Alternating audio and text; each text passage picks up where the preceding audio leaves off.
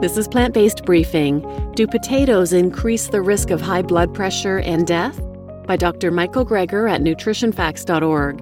And I'm Marian Erickson, and this is the curated content plant-based podcast where I narrate a variety of plant-based and vegan articles with permission in about 10 minutes or less every weekday. And today's article is the second in a series Dr. Greger is doing on potatoes. Potatoes have such a bad rap, in America at least. And it's really unfortunate because they have a lot of value health-wise. If you want to listen to the first part in the series, go back to episode 212. It was, Do Potatoes Increase the Risk of Diabetes? And one thing I always like to point out about Dr. Greger and the nonprofit he founded, nutritionfacts.org, is that 100% of all proceeds he's ever received from his books, DVDs, and speaking engagements have always and will always be donated to charity. He's not in this to sell anything. He's not swayed by advertising. He researches and shares information on all the nutrition studies as a public service. So now let's get to today's plant-based briefing. Do potatoes increase the risk of high blood pressure and death? By Dr. Michael Greger at nutritionfacts.org. Potato intake and the incidence of hypertension. Harvard researchers followed the diets and diseases of more than 100,000 men and women for decades and found that those who ate potatoes on most days, even just baked, boiled, or mashed, not just French fries and potato chips, appeared to be at higher risk of developing high blood pressure. Okay, but what do people put on potatoes? Salt, not to mention butter. So maybe the potatoes are just innocent bystanders. Maybe, but the researchers made attempts to tease out the effects of salt and saturated fat, and there still seemed to be a link between potato consumption and high blood pressure.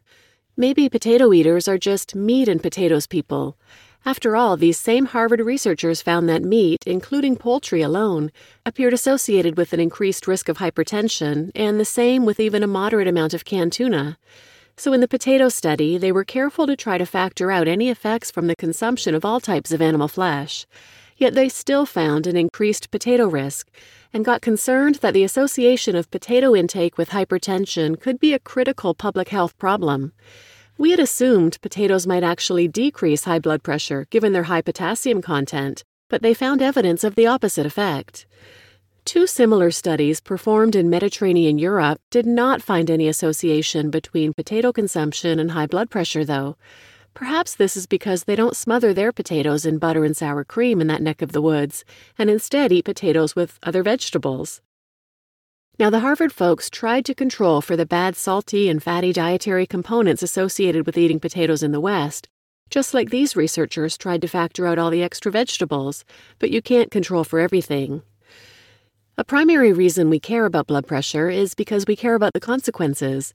In two studies done in Sweden, where they primarily eat their potatoes boiled, no evidence was found that potato consumption was associated with the risk of major cardiovascular disease, and no relationship was found between potato consumption and risk of premature death found in southern Italy either.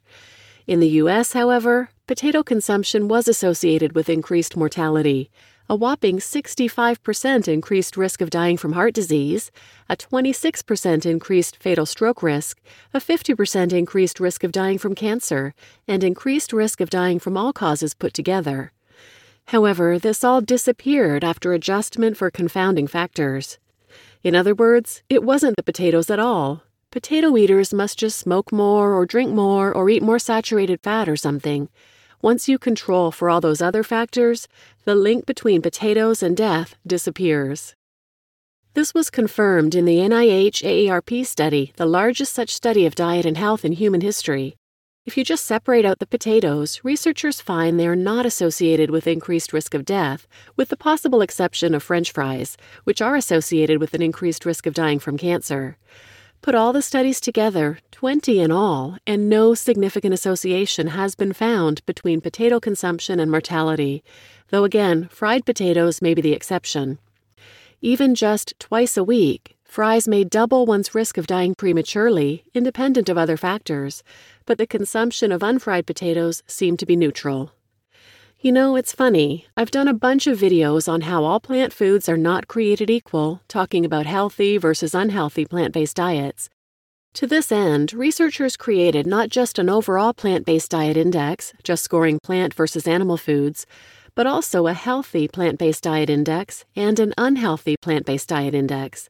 The healthy index puts a greater emphasis on whole plant foods, whereas the unhealthy index scores how much low-quality plant foods you're eating, grouping potatoes along with soda, cake, and Wonder Bread.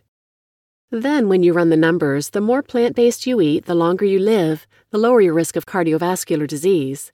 In other words, more plant foods and less animal foods are associated with a significantly lower risk of dying prematurely. The benefit was limited, though, to those eating the healthier plant food diets. But they were surprised that those eating all that processed plant-based crap didn't live significantly shorter lives. Now maybe that's just because they were eating fewer animal products, and that's really the primary determinant of lifespan here. Or maybe the lack of an association between less healthy plant-based diets and mortality outcomes is because potatoes were kind of coming to the rescue. And indeed, higher intake of potatoes did appear protective. So, given these conflicting findings, future studies may consider just resigning fried potatoes to the unhealthy list. Now, in terms of mortality, fried potatoes may not be as bad as fried meat, fried chicken, and fried fish, but that's not really saying much.